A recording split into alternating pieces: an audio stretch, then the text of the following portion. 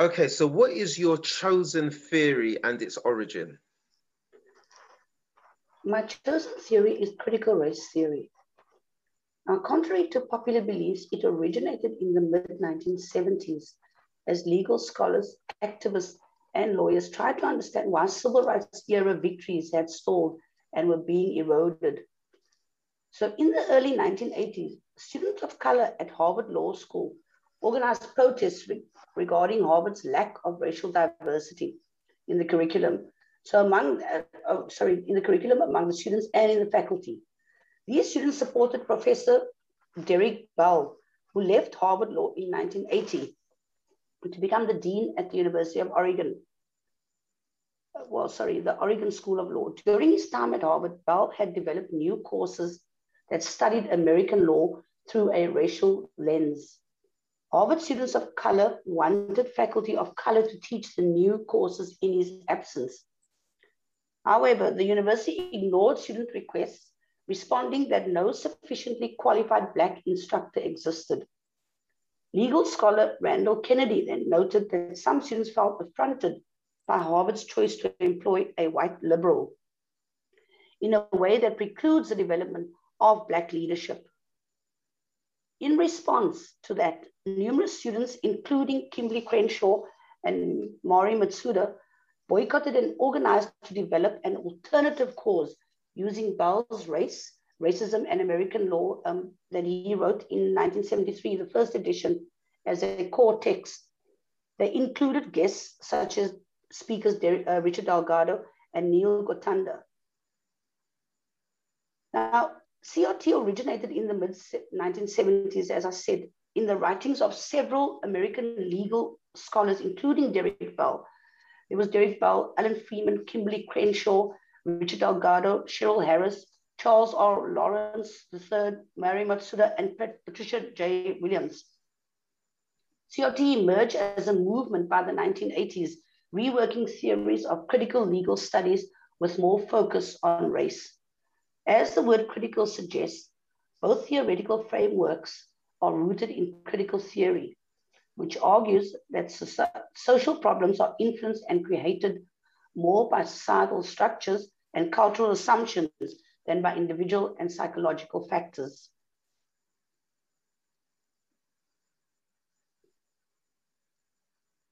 So,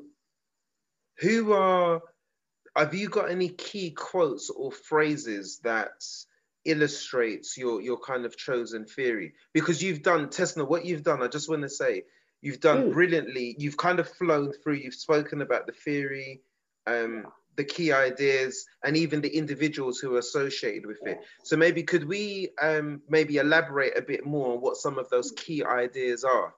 Are we on to question 2? Yeah. Okay.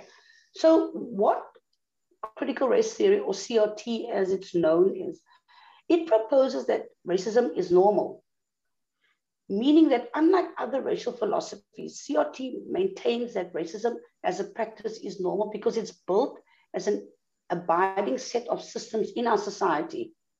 So one of the fundamental beliefs of CRT, or tenets of CRT, is that racism is normal. It also proposes counter-storytelling. So in other words, the world that we live in and our experiences is largely dominated by a white interpretation or narrative. This can be seen in the overwhelming contributions white people have made to the natural sciences, the humanities, literature, philosophy, the arts, and we can go on from there. Also interpreted as naming or telling one's own story. So in other words, our history that's been, somebody would say something, or some white person would say something, and there's a Black alternative that hasn't been told. So this is called counter-storytelling, also one of the tenets of critical race theory. It also, CRT further proposes that the notion of interest convergence in anything where you get white people to move on something basically means that a Black and brown community only experiences socioeconomic progress when there's the needs for it, when there's a white need for it, when the white people are interested in it. which is why we call interest convergence. It's at the point where white people need it for whatever reason, that they then decide to what might look as give some progress to Black people or Black communities, because there's something that, so in other words, a bit like a something for nothing type of thing, you know, you scratch my back, I scratch your back. So if there isn't anything, so let me give you an example. In South Africa, we had the, I used to moderate, to admin groups on Facebook, and I asked white people especially to march against racism. And it was a group of about 6,500 people, and their main thing was they don't march. That's it, they do not march. I understood that, it's fine, you know, let's leave it. Yet, because they were so anti-Zuma, so many people turned out to march again, for the march against Zuma. So there goes your interest convergence. The racism thing wasn't of interest to them. The fact that they didn't like Zuma, that was of interest to them. If that makes sense, Kevin? 100%. And who are the key people associated with the tenets of racism and CRT? So Derek Bell, if you recall, I mentioned him. He was one of the first tenured professors Black professors at Harvard School of Law. Kimberly Crenshaw is very popular for, everybody knows her for intersectionality, which is a term that she phrased, even though you never say that, but okay. There's Richard Delgado, Mari Matsuda. Basically, those are the key people in terms of the ones that have put it together from the sort of 70s and 80s and to bring it to where we are now. Of course, there are more people that are added on now, but then racism is fluid. Remember that. It's not stagnant. It changes all the time. And of course, theories have to change as well, you know. So it goes, there are people that get added on all the time, but those are the key people that have actually started critical race theory as it was first critical legal theory, because that's what they were mainly, primarily was legal scholars and professors. And then it became about race, as I told you before, with Derek Bell. Sure. And are there any key phrases or quotes that illustrate or inspire you around the theory? So Kimberly Crenshaw inspires me like you cannot believe. She says that the empowerment of Black women constitutes the empowerment of our entire community.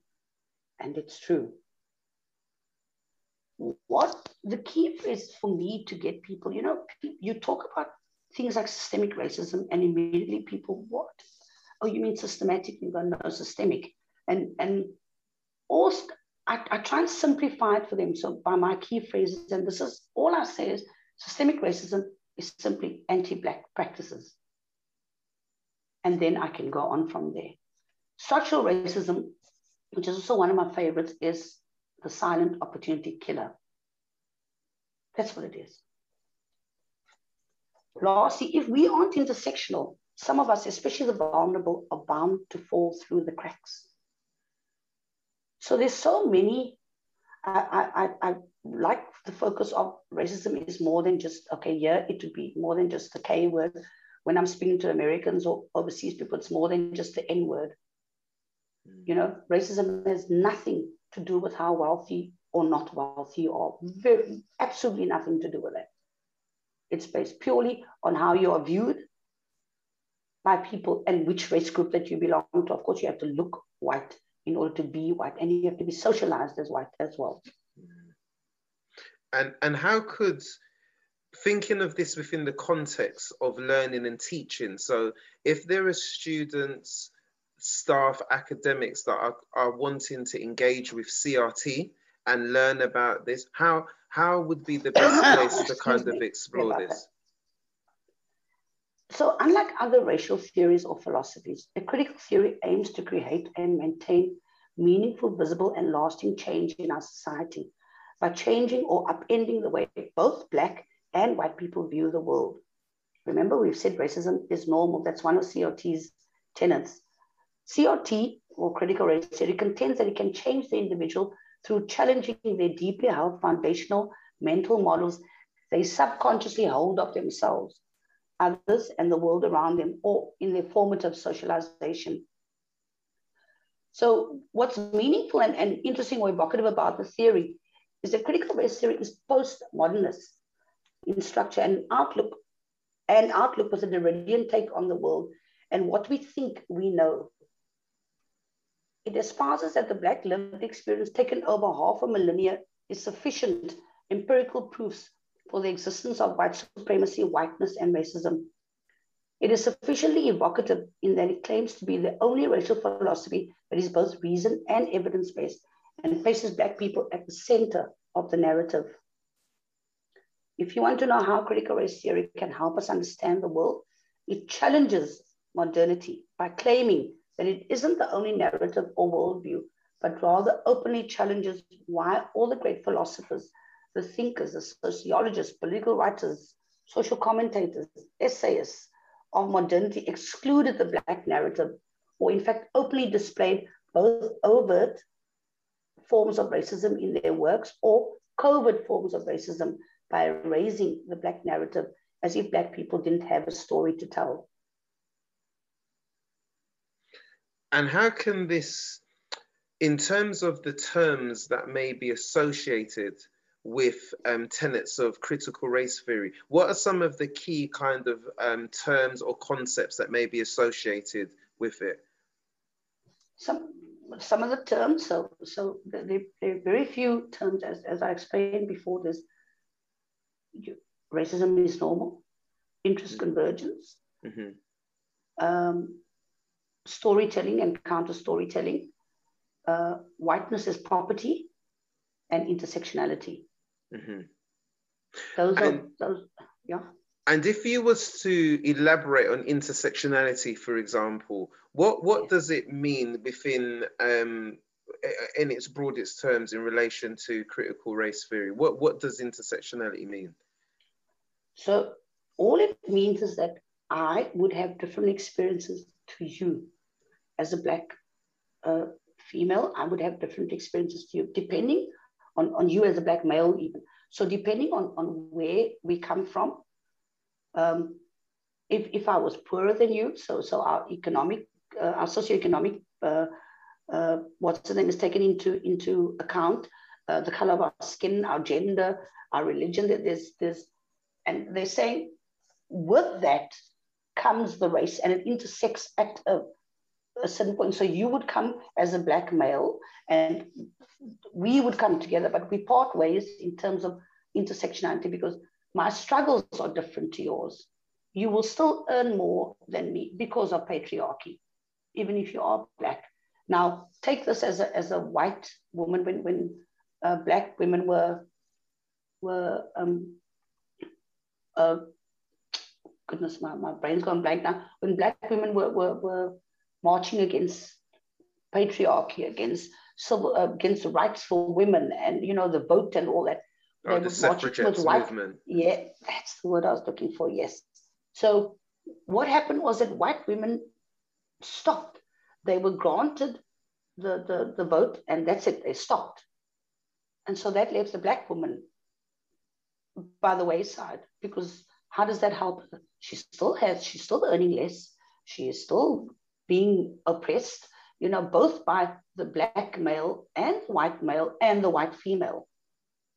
And so it's like a never-ending thing, where she's at the bottom of the rung, and of course, depending on a sexuality as well, it has been hijacked of late though. So just if you're going to be Googling something, first Google Kimberly Crenshaw. Don't, because intersectionality has been hijacked by certain white people who say, well, I'm oppressed because I wasn't wealthy and I'm gay, and and it's not like that. It has nothing to do with, this was not Kimberly Crenshaw's intention when she coined the term intersectionality. It was about a Black woman and the difficulties she faces as opposed to everyone else.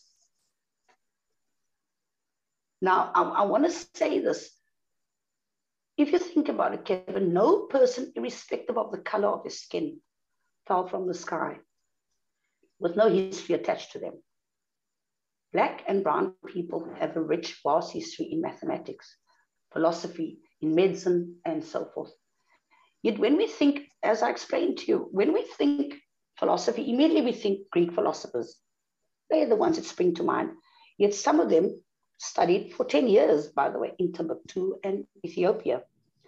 I want you to read a book, if you haven't already, or read about Cheikh Anta Diop's, he was from Senegal, who wrote The African Origin of Civilization. Representation matters. And too often we have black and brown people having to look at white idols or white role models when they are looking for guidance or motivation. So what we've done is for the past 6 years, we've done seminars and workshops and, you know, just everything to do with race and trying to uplift both the psyche of the black and brown person and then making white people aware that racism is so much more than individual racism. Individual racism is a very small part of what racism is actually all about, very small part. So we started a magazine where black and brown people tell their stories, because remember, our history was erased. So come and tell me your story. You don't need experience to tell me your story. You can sit and tell me your story, because everybody has a story to tell, everyone. All you need to do is just sit with them and listen, irrespective of what background they're from. Everyone has a story to tell. We cannot always have the white history without having the very rich black history. And if you think of your own family as an example, this is what it's all about. Your mom teaches you something, or your dad, based on the history. And so it's imperative to have black history out there, black history that black children can grow up with, that they can decide, oh, wow, actually, we were good. This is what happened to our ancestors, you know? And so it's not always about race and racism, although that's the big part of it, but it's also discovering the ties that you have to this universe, the ties that you have to Africa, the ties that you have to very intelligent, mind-blowing people such as Cheikh Anta Diop, you know, and among others. So that's what it's all about, you know, and of course having role models as black and brown people.